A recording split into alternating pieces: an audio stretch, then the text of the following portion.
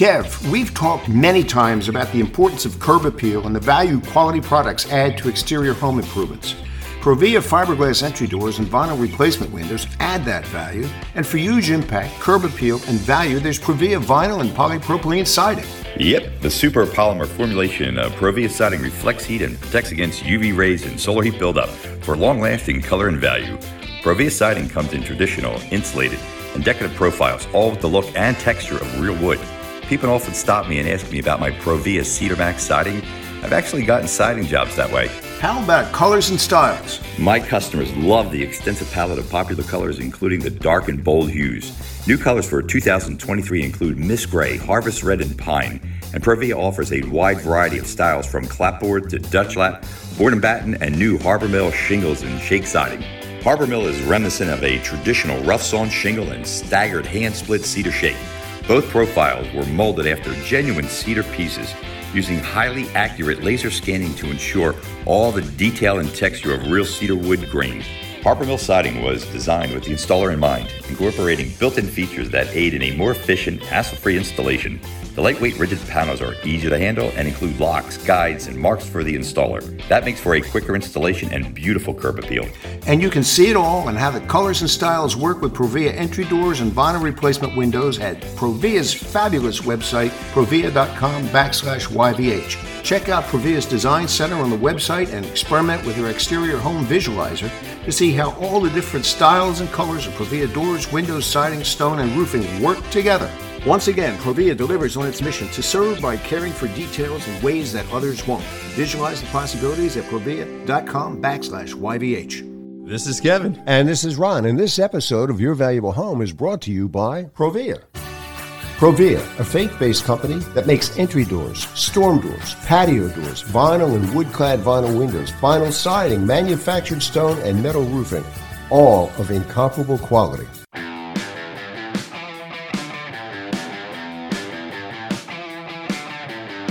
Welcome to Your Valuable Home, the weekly podcast for listeners who believe that residential real estate is the way to build wealth. Hi, I'm Kevin Kennedy, a working contractor and host of Your Valuable Home. Your Valuable Home is for homeowners and investors alike who want to acquire and improve real estate based upon educated decisions. And I'm Ron Melk, Your Valuable Home producer and co-host. Our weekly one-hour podcast is not about doing it yourself. It's about hiring the right contractor to do the right job at the right price. And it's not about flipping. It's about buying and holding to build wealth. Homeowners and investors strive to create wealth and financial freedom with real estate and avoid costly home improvement mistakes. Your Valuable Home is for you. The Project Replay made redoing our kitchen and bath trouble-free. Your horror stories have kept us from hiring the wrong contractors. The college segments have taught us how to keep toxins out of our home, what to look for in replacement windows, how to borrow sensibly against home equity, and more. College teaches investors like me how to freshen up my rentals without spending a fortune. Their suggestions are great for ROI. It's time for Your Valuable Home. Kev, we got a really stacked show this week. It's incredible what we're going to be doing. And we're going to start with the replay of a project you've been doing. It's called a Mom's Week. Yeah, we call it the Mom's Week because Mom is super when we're going to have her on. But we have Chuck, who's the homeowner, and he put an in-law suite that we talked about prior shows. And what we are going to talk about is we are done. It is finished. We are completely done. They're moving in as we speak. So, Chuck, I want to get some of your thoughts about everything that went on now that we are finished from start to finish. And thanks for doing this and coming on the Your Valuable Home podcast. Yeah, no problem. Everything is good. It's done. Turned out, right on schedule, and we're very happy with it. Now that we're completed, is she moved in? She is. Right after you left, I moved all her stuff into her bedroom. We had the refrigerator delivered and the couch delivered, and you hung one of the TVs and I hung the other ones, and she's in there and living it up. What was the nice part about finishing up, Ron, is that the last day that we were there wrapping everything up, awesome homeowners, and Chuck decided to make us a steak dinner because I've been learning how to smoke, and he's my mentor of how to smoke certain meats, so I've been learning off him, but he said, I want to do a steak dinner for both of you or the whole crew.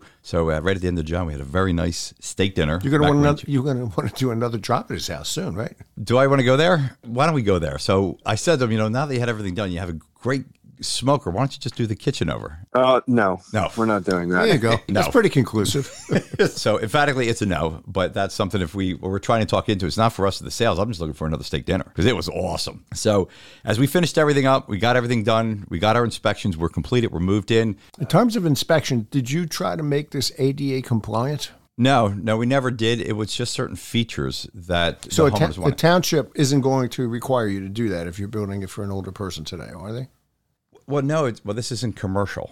So if it was ADA compliant, we would be putting in a permit according to the specifications that the architect would draw up, and those requirements to be ADA compliant will be then inspected by the township. But we did not. We just went in for a standard building code. Okay. So the only feature that we wanted to do was the homeowners wanted to do a walk-in shower. So when you walk into the bathroom, the tile, that would be an ADA compliant feature. It's a feature, right? But it wasn't because the door's not wide enough to get in there, and you also need a certain area, we call it the circumference, that if you're in the wheelchair, to be able to spin the person in the wheelchair around to get in there. Yeah. But Chuck, why don't you talk about that bathroom? It's beautiful. The shower, that was the main part where we started, is with the plan for the whole project was I wanted a shower that I could just, as she gets older with age and may need some assistance, that I can just get her into the shower without going over, like having a curb around the shower pan. I just wanted to be able to roll her in there, or help her in there with this being as easy as possible. Yeah, that's a smart idea. Actually, more showers should be designed that way. What do you need that lip for? Well, a lot of the time since we were building this, so what we did was the panning that we put in. So the shower itself is a nice size shower, but the panning has got to be in place to absorb if that water gets in. It's got to go away from the opening, right? Correct. Right. Mm-hmm. But usually the opening where the panning runs up those curbs. So if the water gets in there, it's going to hit the sides and then draw right back down into the pan itself. Mm-hmm. There is no sides on this. So what we did is we super extended the panning underneath. So we put a massive area where we actually took the concrete, where it wasn't slab on grade, it was dropped 2.5 inches below. But it's bigger than the shower itself. It went into the main part of the floor. Gotcha. So if water happened to extend into the flat part where the tile's flat before it drops into its pitch, if it absorbs down into that, it's still going to be collected inside that panning. And if it does work its way down and wicks down, it's going to hit the panning and draw back into the drain. That was the most important part, but it's not where we can just take a window and spray everywhere. It just gives her a little bit more ability that the size of the shower that we have, that it's going to be able to collect the water in a certain area that we don't have problems in the future. Gotcha. So that's why we did it that way. Yeah, because you don't want it pouring out on the floor. Right. Well, what also we did, see, the big thing with this is the slab on grade was going to be higher than the floor itself in the foundation area, which they have a wood frame floor, which is joist. The joists are 2x10s. Her whole thing was that when she walks from her new bedroom addition into the existing part of the house, it's all one level. So everything was smooth. So what we did is where the concrete met the existing band, which is the wood, we put ice and weather shield rubber between those two so there would be no chemical reaction to start rotting out the wood. So we have that still set up in the bathroom. And then inside the shower itself, that panning goes even up higher. It's 12 inches above the floor itself. Got it. Okay. Just protecting ourselves for the next 50 to 100 years with that house. So it's just trying to keep everything on budget, do the job, get it done correctly. And that's one thing I wanted to ask Chuck about. Now that he's seen the project get done, what are some of the things that he's seen that were good or even bad that we did? Something that was it all not on schedule? Did we nickel and dime to death so we can educate our listeners when they're getting somebody to do the house nationwide? So Chuck, what give us some advice that you would give our listeners? Well, at first, I would say whoever's going to make a plan to do an addition or an improvement to their house, they should have at least an idea of a vision of what they want it to look like. Oh, sure, yeah. You need to have a contractor that's going to work with you and listen to you as the customer, explaining what you want and to give you an honest opinion on it, if it can be done, how it can be done, and what needs to be done prior to. There's a whole process to it that I learned that I'd never took a project like this before. Just there was a lot of stuff I didn't realize that because of the way that I wanted the shower to be specifically, it kind of dictated how the overall project was going to flow, because we had to start there with the foundation for the bathroom, which I would have never thought that we had to start in the bathroom first. That's pretty much what happened. And then we just built around from there. All the stress was on me making sure the elevation was done correctly. Our hardest thing is, and I tell people, the reason why additions are so much harder to build than a new house is that I've got to make sure my elevation from ground up, which is right from the beginning, matches. If it doesn't, we've got major issues. You got a problem, yeah. And I knew we were going to run into the issue where the existing part of the floor. Yeah, I would think that would be harder than building a house from scratch, wouldn't it? Oh yeah. I've seen guys where they're 3 inches off, and they have a step. They actually put a step there. But when we were doing the concrete, the first thing we came up, we saw that the existing part of the house had a nice dip into it. I'm not going to put the flooring in of the concrete. We've got to put it level. So then I have to address that flooring. So when it transfers from one floor to the other, which is the subfloor, has to be perfect. So I knew I was going to put like Luan plywood or a little bit more plywood, but it worked out perfect because as we were taking, we took some 1/4-inch hardwood floor out and then just redid it with a 1/2-inch sheet of plywood and then just feathered it right into the carpet. So there's no step. It works fluidly right into from. Yeah, you wouldn't want to step because you could trip over something. Correct. Like that. Yeah. And that was the biggest thing on my part was what is my tolerance that I know I have to build to so I can correct the problem if it does happen. But again, I have to go from the addition to the main part of the house because there's 2 elevations that I have to meet up. That was the key for us, and that was my most difficult part for the first 2 weeks. And then after that, we started framing. We were done in what, Chuck, 4.5 weeks from start to finish at framing? Yeah, once you got the base established, you can just go from there. And we went, and boy, did we go. Because I remember talking in the last interview, I said, Chuck, did you think that we were going to hold to our schedule that 4.5, 5 weeks total can be completed? And that was a very aggressive schedule. That's a good way to put it. Yeah. From July 4th to August 8th or 9th. Start to finish. Beginning and end. Good. By doing that and saying what I was going to do, it probably made your life a lot easier that you saw an end game when you can move back in.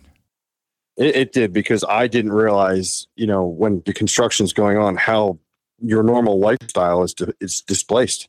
When you're moving everything around to make sure there's room to work. There's, a window is taken out and the wall is bare for a while. And then they're over here working in another part of the house. And it was just a lot going on. And it was right about the time where I was ready to be done with the project, and it was done. So I even said to your mom, I said, Joanne, hey, listen, ask your son after about the 3rd weekend, how does he feel about it? Because every other contractor you had said it's going to be, 6 months to do it? 4 to 5, 6 months? Yeah. And I said the reason why, even if I said I'm going to be there at 4 to 5 weeks, and at the 3rd week, and I'm doing exactly what I said, getting it done, getting it on the schedule, clean, did the job right, not nickel and diming you. At the 3rd week, you were like, all right, let's get done. You were so anxious to get it done. Because people, when you disrupt the life of their... Yeah, anybody would be. It changes your whole life around you. It does. All your habits and everything. Yeah. It does. Yeah. Now, Mom's got a super addition that she's going to be a part... when's the party, by the way? I forgot to ask you. Well, we haven't scheduled that out yet. But we had a great time doing it. Your mom was fantastic. Every morning she got us water because it was hot days. She always had ice water for us. And we just really...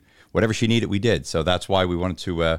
make sure that she was very happy, but it's the understanding when it comes to a contractor-homeowner relationship. It's certain things that you have to do as a contractor to make sure the homeowner is happy. And if you got to work a little bit extra to get to that schedule that you promised, because I put it in writing day by day what we were doing, I think that makes it a really good work atmosphere for the homeowner and contractor. Do you agree, Chuck? I do, and it actually shows progress, because if you say, I'm going to be here in 2 weeks to start doing the flooring, or I'm going to do, work on roughing in the bathroom. Now there's 2 or 3 weeks that we're sitting there waiting and nothing's happening. This every day we're doing this. There was almost three projects, part of the project, happening at one time every day. So you could see that it was coming together much faster. And as the homeowner, it's like, okay, this is almost done. And my mother getting everything done. Now she can start to visualize what her money is going to, which was very important. So we're done. So is there any other advice that you can give our listeners if you're going to be hiring a contractor, what to look out for? You have to be able to feel a person when you meet them. When you talk to them, you get the impression. The first impression is usually their most accurate one. If someone is trying to sell you something or tell you what you want in your house, that to me is a red flag. Kevin did not do that at all. And he just said, where do we start? What do you want to do? He sat and thought about it and said, okay, we're going to do this. And the project did change from when we first started. But in the end, it changed for the better and everything went a lot smoother. So just know what you want and know the right contractor. Well, good luck with it. I'm sure your mom is very, very happy with the fact that you're going to be buddies again here, right? Yeah, she's out of the house in hers. Yes. It was a pleasure, absolute pleasure working with you on your project. Thank you and your whole crew. You guys were phenomenal. Thank you very much. We don't have any regrets at all. Thank you very much. Kev, what do you got in the horror story today? This is one that makes me actually feel pretty good, but it doesn't make the homeowner feel pretty good. So going back right around COVID time, when we got back to work, it was my first job after my addition. I was at a complex where I was working at, and I was talking with one homeowner that we were about ready to start. Well, one of the neighbors said to me, hey, listen, I have a problem with a patio door. I'd like you to take care of it. I'm like, well, I can't right now. You could call somebody else, but I just don't have time right now. I said, I'm really backed up. And if you're going to hire somebody, make sure they know what they're doing, because this is a little bit of a tricky door. It's just easy install. But he said, but I need it done now. And I said, look, I get it. And it's the new future day. Everybody wants it done now. He didn't want me to do it because I couldn't do it right at that time. Now, we started the job next door that when we started. We were there for about a month and a half, but still nobody's ever been there to do the door. Well, apparently the guy got somebody to do it right away. And when you have a patio door and you have vinyl siding, it's very simple. Sometimes you got to take the vinyl siding down to take the old door out and then put your new door in with the nailing flanges and the rubber and do all that good stuff. And save the siding. Take it down so you can save it. Yeah, just save them. It's vinyl. Yeah. Take it down, put it right back up again. It's very easy. Yeah. So I got a call about 3 weeks ago, and he said, hey, listen, you're not one of my customers, blah, blah, blah. We were just talking. He said, I understand you were upset that we didn't use you for the door. And I said, I still don't know who it was. He said, I live next to one of my customers, Mr. So-and-so. And I said, oh, yeah, I get it. So you did get somebody to do the door. It was about 2.5 years now.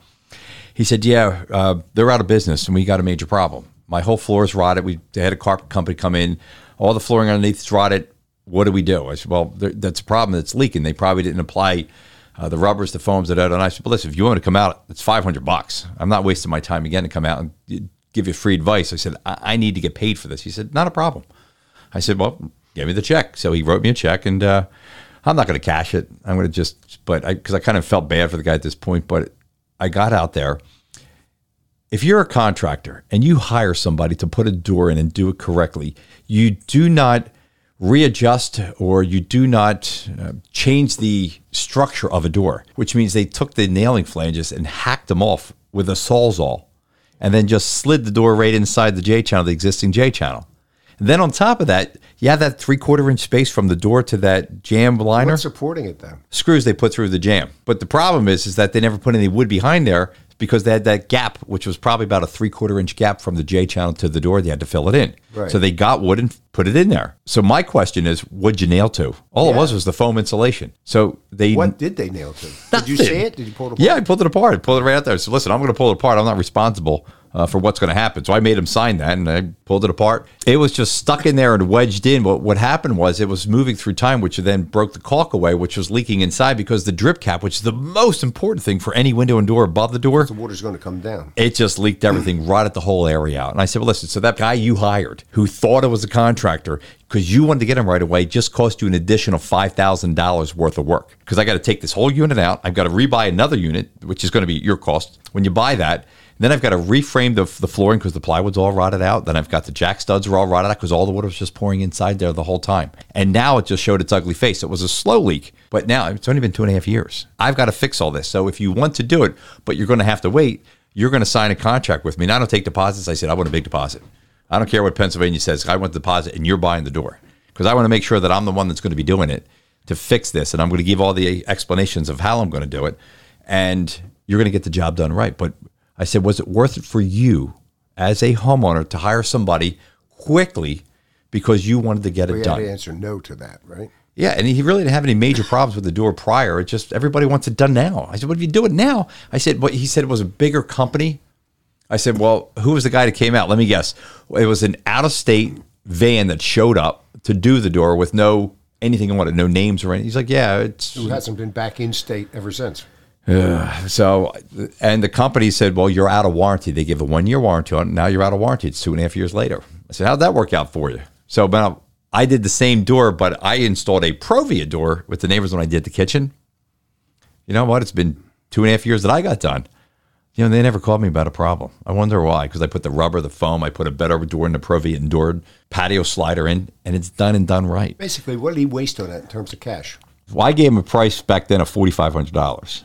So how much did it cost him? Probably a little bit less. The guy came in quicker, but say even if it was $3,750, it's still a waste of money. Yeah, he's got to throw the whole door apart. They hacked the door apart to get the door in. How many horror shows did I did where people complaining about replacement windows? And I tell you, here's what it is. They take in stucco or sometimes in siding, they'll take from the J channel to the existing window or door. They'll put a Sawzall. They'll stick it in between there.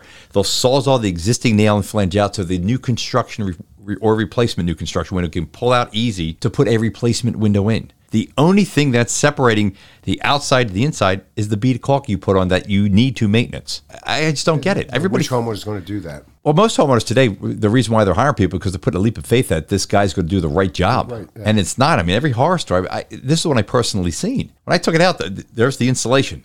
You can't nail into foam insulation with a trim gun and expect it to hold. You need to nail it to wood or something. But if you don't do that... Crazy stuff.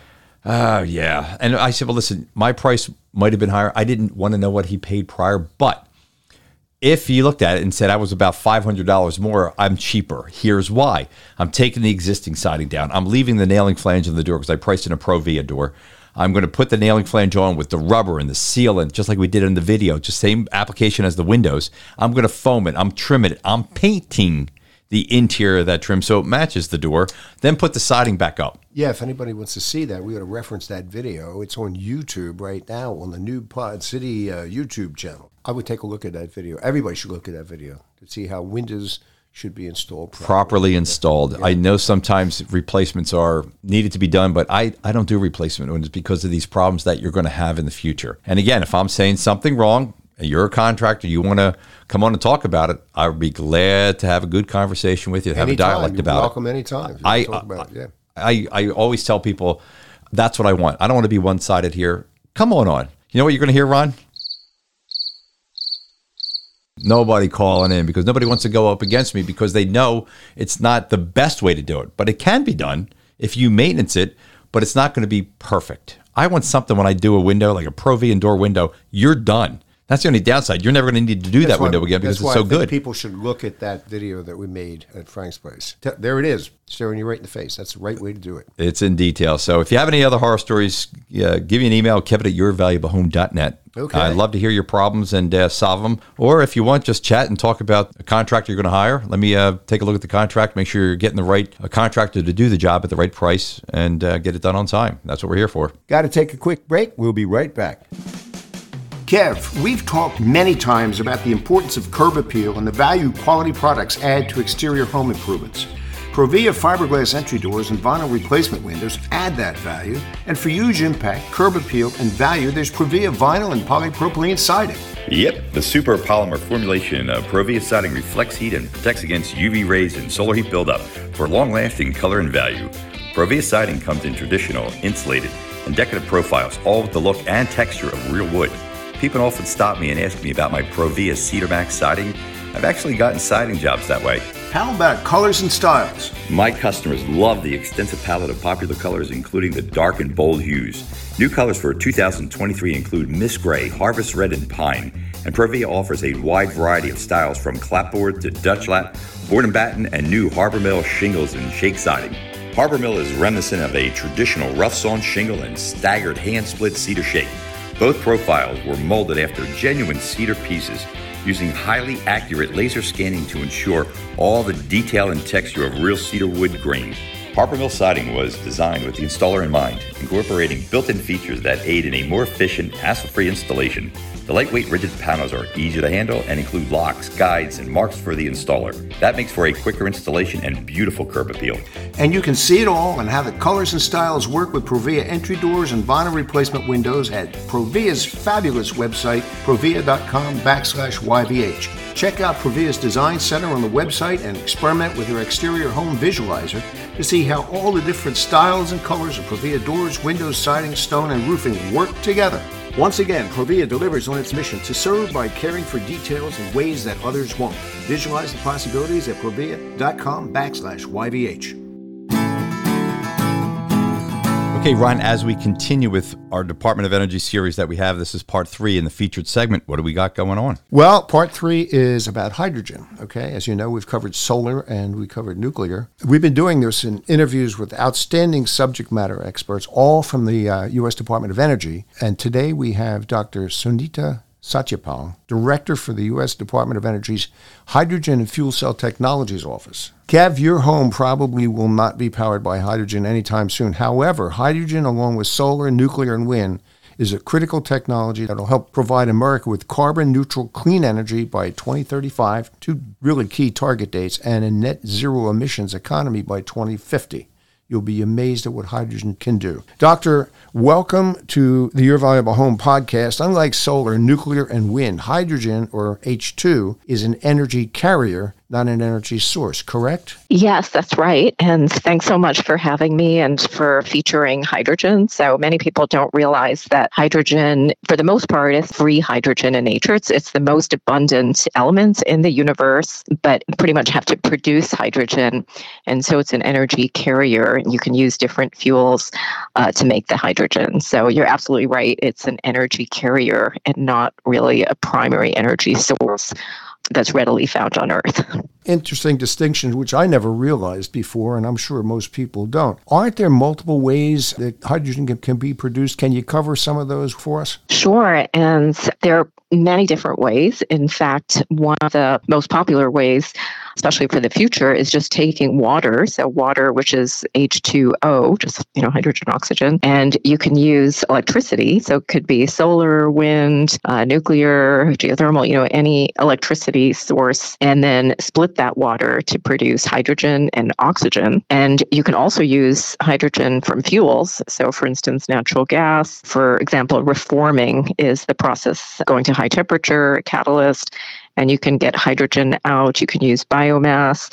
Because hydrogen is so abundant, it's actually in many different compounds, different types of chemicals. And so, again, you can make it many different ways. So it's in other things, other forms of energy. You just have to draw it out. Right, exactly. It's like natural gas is basically, for the most part, has carbon and 4 hydrogens in it. And so when you get, high temperature heat, catalyst, you can actually get that hydrogen out and leave the carbon behind. Hydrogen is already in use in the United States today. How is it being used today? Most people don't realize this, but we produce roughly 10 million metric tons of hydrogen in the U.S. That's about 10% of the global capacity of hydrogen production, and mostly used for refining. So, making the process used to make gasoline, there are contaminants like sulfur, and so hydrogen is used in that process.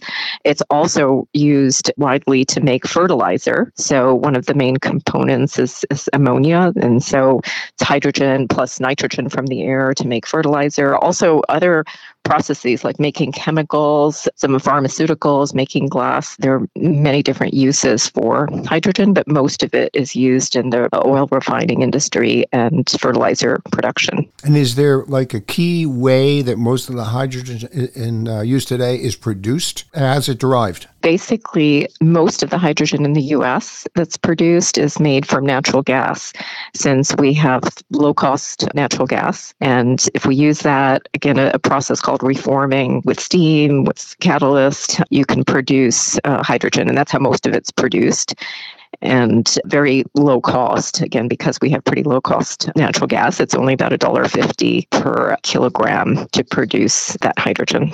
How will hydrogen be used in the future, and what is the timeline for broad-scale hydrogen usage? That's a great question. And if you look at our goals here and the timeline, we're seeing in the near term just continuing to use that hydrogen for refining, for fertilizer. But then we also see other applications, especially those hard to decarbonize, like heavy-duty trucks. A lot of interest there in where you have long-distance driving. Maybe you need really fast fueling times, so it would complement batteries, or you have heavy payloads where it may be harder to have batteries.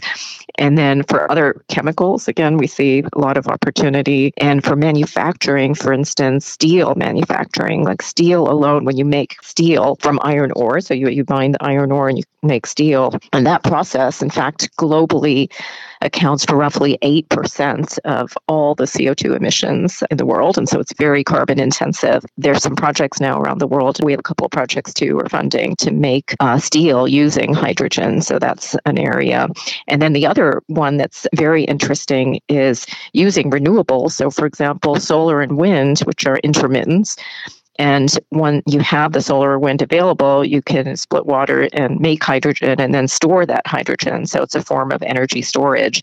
And then you can use it for other applications like a fuel or feedstock, or you can turn it back to electricity. So again, there are multiple different uses that we're looking at in the next 10 to 20 years. It's like the all-purpose element. Right, exactly. And that's why, some people call it the Swiss Army knife of clean energy because it's so versatile. So you can make it from many different sources and feedstocks, and then you can use it in many different applications. So it really gives you that versatility. So either as a fuel, in transportation and in trucks and so forth, or in stationary power, or to store energy in manufacturing, like making steel or chemicals. And of course, it's a carbon-free molecule. That's why so many countries are interested, and they see that they can't meet their climate goals unless they only with electrification. And so we really need all the tools in the toolbox. And then as you develop the science and all that can be shared with these other countries too, who may be behind right now in the race to get to clean energy, right? That's right. And then we already have, many partnerships with other countries. We have a whole hydrogen partnership and sharing information on, the strategies, and a lot of good collaboration there. And many other countries also have national strategies and, recognize the need. Some are looking to import, especially since the war in Europe, import clean hydrogen, instead of natural gas or fossil fuels. We heard recently that U.S. released a national clean hydrogen strategy and roadmap with specific goals for hydrogen. Can you tell us about that national strategy?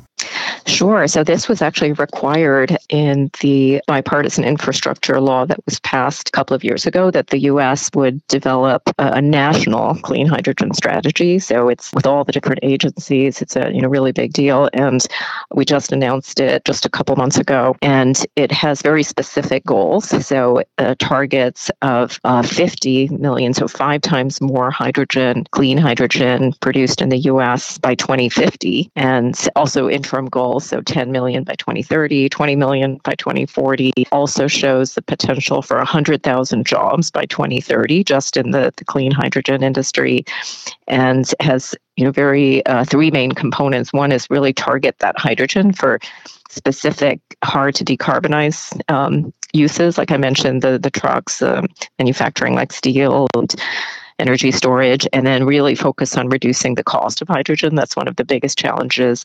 And then the third part of the strategy is regional network. So we're not going to be able to build out, whole national infrastructure. We in the U.S. only have about 1,600 miles of hydrogen pipeline, but instead what we're going to do is focus on regional clusters. And so you may have heard of the Hydrogen Hubs initiative. We have funding planned there, and look across the country, where can we essentially try to locate large-scale production and then end uses so we can develop that infrastructure. So all that is part of the national strategy.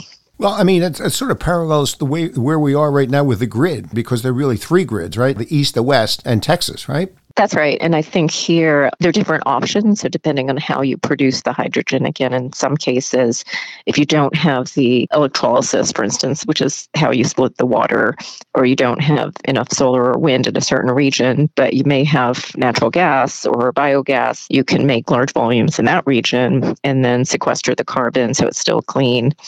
And there may be, for instance, fleets of trucks or other end uses, large industrial plants. And then as we, co-locate, you can use that hydrogen, closer to where it's produced.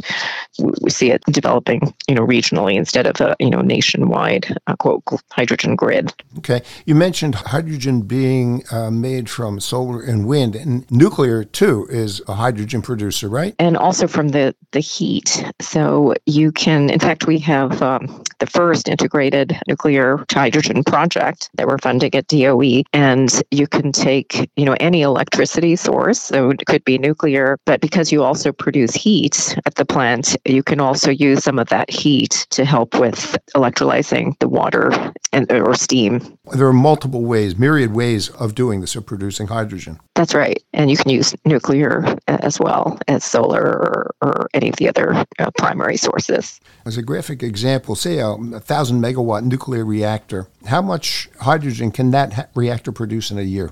Depends on the type of production method. There are two. There's one of the main ones that's being used now, which we're actually demonstrating first of a kind. It's called an electrolyzer. And there's low temperature and there's high temperature. And so there's a range, again, 1,000 megawatts, which is one equal to 1 gigawatt, can produce about 150,000 basically tons of hydrogen. So it's easier to go if we don't have, instead of 1 gigawatt, if we say 10 gigawatts, that would be about 1.5 million metric tons of hydrogen. So that's about 15% of, the total hydrogen that we produce in the US. So that's like 10 nuclear plants, 10, 1 gigawatt nuclear plants. And if we go to the high temperature, again, this would be like the next generation. So we can use some of the heat and don't need, as much of the electricity. We could even go to about, as much as 2 million metric tons of hydrogen in a year. Again, that's a pretty large amount. So 1 gigawatt, for instance, just to put it in perspective, again, depending on the average home in the US, about 10,000, maybe a little over 10,000 kilowatt hours per year. That 1 gigawatt, if we can convert that to power, would be enough to power roughly 800,000 homes or so. So to put it in perspective, so 10 nuclear plants, 1 gigawatt nuclear plants would give us 1.5 to maybe as high as 2 million metric tons of hydrogen. Again, 15% of the total U.S. capacity, which is huge. Well, as you know, too, we covered nuclear last week, and a lot of great things happening in that world. And it seems like these things everything is orchestrated to converge at a certain point, right? Yeah, there's definitely a lot of integration and synergy there, especially with hydrogen. We call it an enabler in many ways because it can enable solar and wind, because especially before there's a lot of transmission that's built out, there could be excess solar or excess wind that just gets curtailed. And so you can use it to produce the hydrogen, for instance. And then if there's not sufficient solar and wind, you can come in with nuclear power. So you continue to produce that hydrogen. So again, there's a lot of synergy there across the different sources and uses. It sounds like a great new future for the country. It really does. And probably will throw off a lot of jobs too, I would think. That's right. Our initial study of the national roadmap showed the potential for 100,000 jobs. And recently, DOE also released this commercial liftoff, what we call liftoff reports. And so seeing the initial analysis of about 100,000 jobs by 2030. By 2030. Okay. There's the other target of 2050 too. So that would probably create more jobs as well, I would think. Yes. And there are various global studies also showing, in our national study, by the way, it shows that if we can get hydrogen at scale, clean hydrogen, and really achieve what's in the national strategy, that would relate to basically enable 10% of the total CO2 reduction out in 2050. So if we're trying to get to net zero, the hydrogen can enable up to 10%. And there are various global studies also that show, even its opportunity for 20% and to 30 million jobs. And so again, there's lots of opportunity there. And we're still, in the early stages. So, but it's very exciting. Indeed, it is. Well, any talk of hydrogen should also include conversation about fuel cells. What are they? What role does hydrogen play? What can we expect fuel cells to power in the coming years? Is it trucks? Is it planes? Yeah, so thanks so much for asking that. In fact, and I've been in this field for so many decades now, over 2.5 decades in government and industry. And I always tell the story because it's a true story, but it's kind of unbelievable. But when I moved from industry, in our previous company that I was in made fuel cells. In fact, every American manned space mission had used our fuel cells. The astronauts can even, drink the water from the fuel cells, and many examples. But when I moved from industry to government, many people thought that I was moving to NIH, National Institutes of Health. And I was always really confused, and I was wondering why did they think, I was working on fuel cells, and why did they think I was moving to NIH? And that's because they thought fuel cells were the same as stem cells. And so it just goes to show that, not that many people know what fuel cells are. And so thanks again for having this show. And so fuel cells are really simple devices. They were actually very first invented in the 1800s.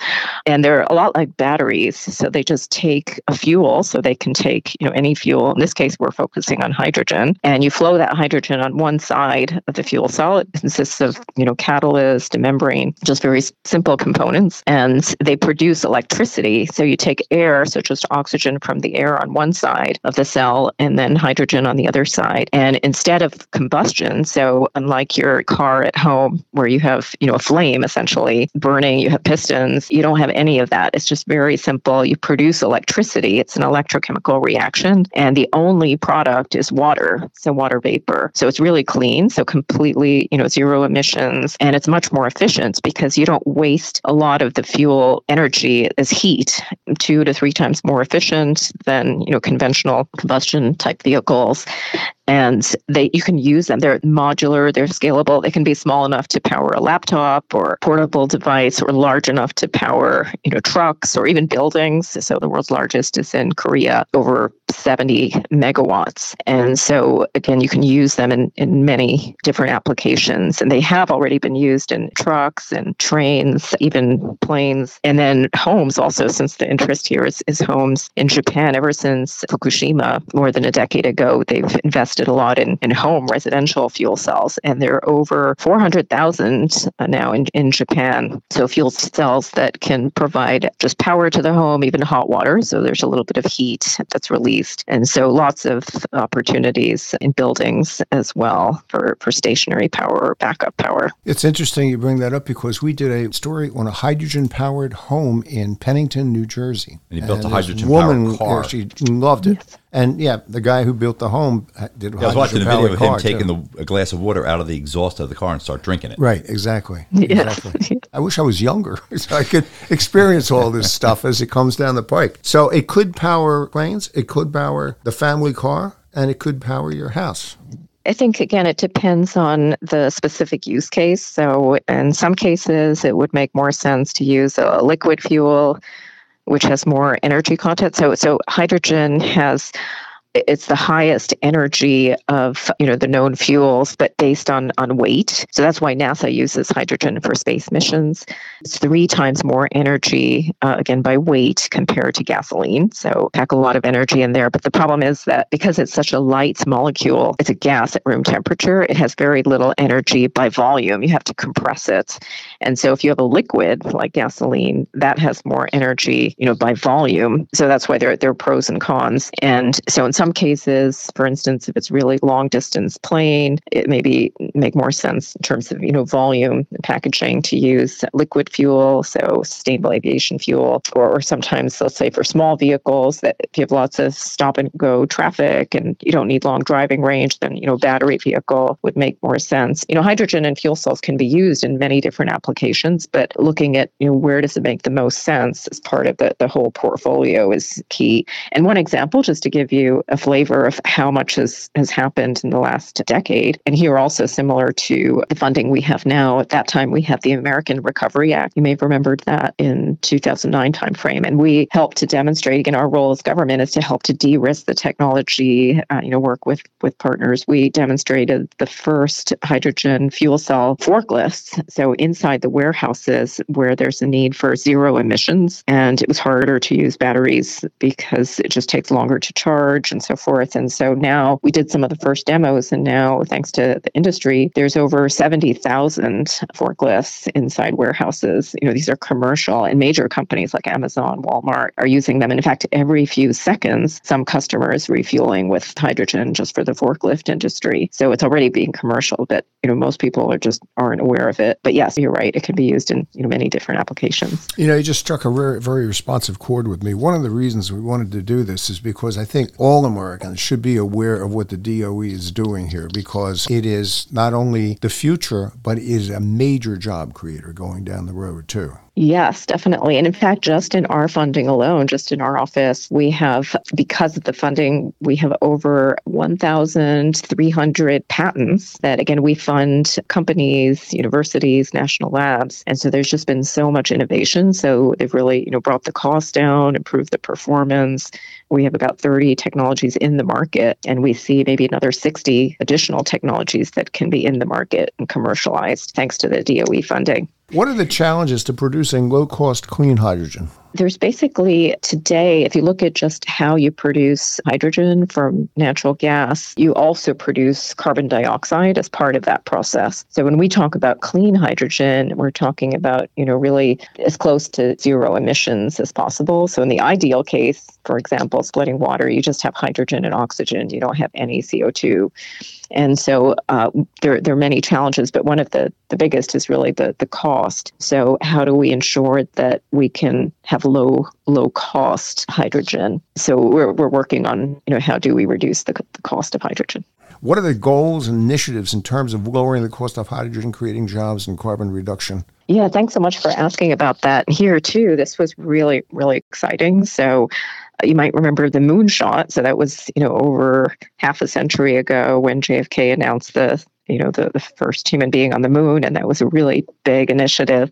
And so in about 2 years ago, a little over 2 years ago, when President Biden asked our Secretary of Energy, what more can we do to really accelerate progress and address the climate crisis? And that was the very beginning of the Energy Earth Shots initiative. So kind of similar to the moonshot for half a century ago. Energy Earth Shot. Hydrogen was the very first, and which is appropriate because it's element number 1. And it has this really bold, really ambitious, easily articulated goal of 111. So what that stands for is $1 for 1 kilogram of clean hydrogen in 1 decade. So that's 111. So that's the goal. And again, because today hydrogen, just from natural gas, so it's not necessarily, that clean, is $1.50 or so.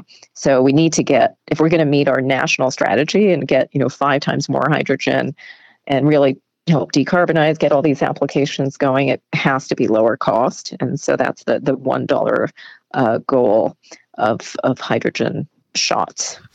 Wouldn't another goal, the hydrogen shot, be to make the U.S. the, undisputed leader in clean energy manufacturing industries? Yes, definitely. And so, going back to where we started with a lot of the work from NASA, for instance, the space program, just the very early development of fuel cell technologies with industry and governments, the U.S. was really a leader. And so definitely with the opportunity here and all the additional funding, the national strategy, hydrogen shot is also one, critical piece of how do we enable that domestic and global competitiveness and manufacturing as well. And so today, for example, if you look at the cost of hydrogen, again, it varies. There are many different assumptions, but if we look at our kind of baseline cost, it depends on the cost of, let's say if you're taking solar or wind, the cost of the electrolyzer, but we were roughly $5 a kilogram. And again, there's many assumptions there, but $5 or more dollars a kilogram to get that clean hydrogen. So we still have, ways to go, more than 80% cost reduction. We've already seen so much progress, like just electrolyzers with our funding over,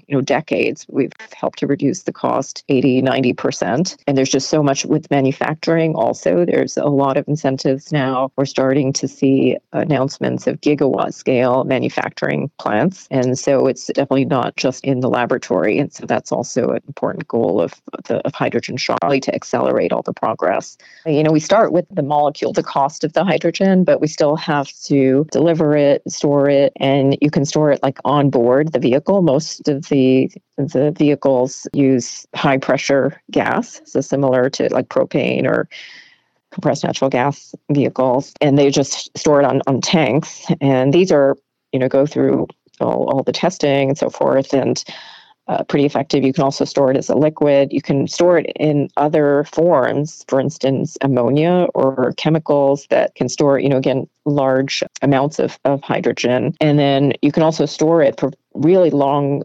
duration storage underground in caverns and salt domes. In fact, we have 3 geological storage caverns in the U.S., including the world's largest in Texas. And those can store, many gigawatt hours of hydrogen. And then to deliver the hydrogen, you can today, it's often delivered by trucks. So just like you see, the gasoline trucks, tube trailers. There's also a lot of liquid hydrogen delivery. So again, if you make it into a liquid, it's much more energy dense. And then, of course, pipelines. So we have over 1,600 miles of pipelines, most around the Gulf Coast area for the refining industry. But there are different ways to deliver and store. And then a lot of countries are looking now at, importing hydrogen to meet their goals and really energy needs also for energy security and not, relying on certain countries. And they're looking at importing the hydrogen in different forms. So you can import it as ammonia and then either use it, for instance, fertilizer, or just split the ammonia. So lots of different options for delivery and storage. But in all cases, we still have to reduce the cost. It's extremely versatile element then, isn't it? That's right. Yeah. And that's part of the advantage there. I know you work with a number of commercial partners. Can you mention some of the key ones? Oh, yeah. So there are many partners. So again, in our role, we provide the funding and help to develop the national strategy and the targets and set the overall goals. But all of that is, with our partners. So industry, also lots of universities, national labs, a lot of the stakeholders, the environmental community, the disadvantaged communities and so forth. It's, really inclusive process. So in fact, we released a draft, our secretary released the draft national strategy for public comments last year. And then we took in all the comments. And so in terms of the commercial partners, we have across the whole value chain. So the hydrogen producers, electrolyzer manufacturers, the tank manufacturers, those working on the pipelines, also the fuel cell companies, the truck and vehicle makers, so many partners. So definitely have at least a couple hundred partners that we're working with. Yeah, that makes a lot of sense. Many hands make light work. That's one of my favorite expressions. But this has been absolutely fascinating, and I think it will be so for our listeners too. News recently about HIT, H-I-T, great name, Hydrogen Interagency Task Force. Can you tell us about HIT and what's next for hydrogen? Yes, this was great news, just very recently launched by the White House and our Deputy Secretary, who will be co-chair. So we basically are looking at a whole of government approach. So it's not just DOE, even though, DOE has been the lead over the decades for hydrogen and fuel cells. And of course, working with many agencies, we've had an interagency working group, but there's so many other challenges. So how do we, ramp up supply of hydrogen quickly? Now that we have a national strategy, the HITs will help to really execute that national strategy. So we'll bring together many of the different federal agencies, and each of them can play a critical role. So for example, with pipelines or siting and permitting, all the different end uses. So bringing in transportation and commerce. We have Department of Defense. For example, we have a project called the H2 Rescue. We're co-funding that. It could go to a disaster site, runs on hydrogen as a truck, and could produce power and heat like at the disaster site. And it can also produce water.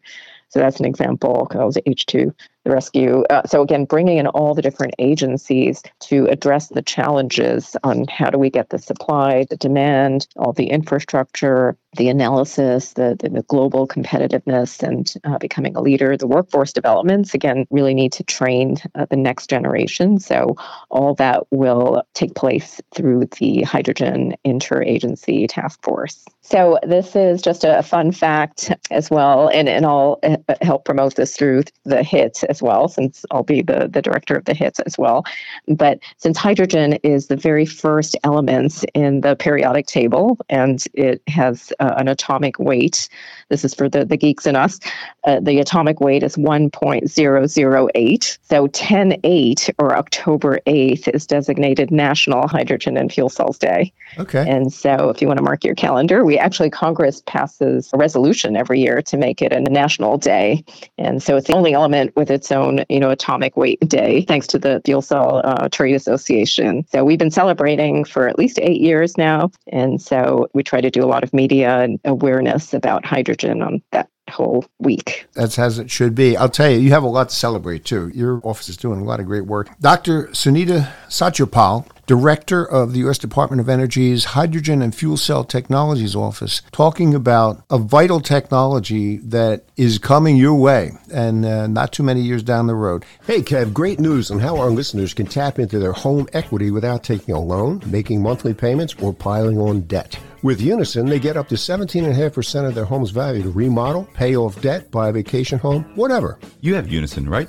Yep, paid off medical debt. Unison's terms were perfect for me, especially 0 monthly payments for up to 30 years. 0 monthly payments? How do they make money? When you sell your home, you pay them the original co-investment amount plus a percentage of the change in your home's value up to 30 years later. How do we learn more? Go to unison.com/YVH, which stands for Your Valuable Home. Again, that's unison.com/YVH. Additional terms and conditions apply. Visit unison.com/YVH for details. Remember the name Provia, your single source for professional class, entry doors, storm doors, patio doors, vinyl and wood-clad vinyl windows, vinyl siding, manufactured stone and metal roofing. Products made with latest technology and honest old-world craftsmanship. The Provia way.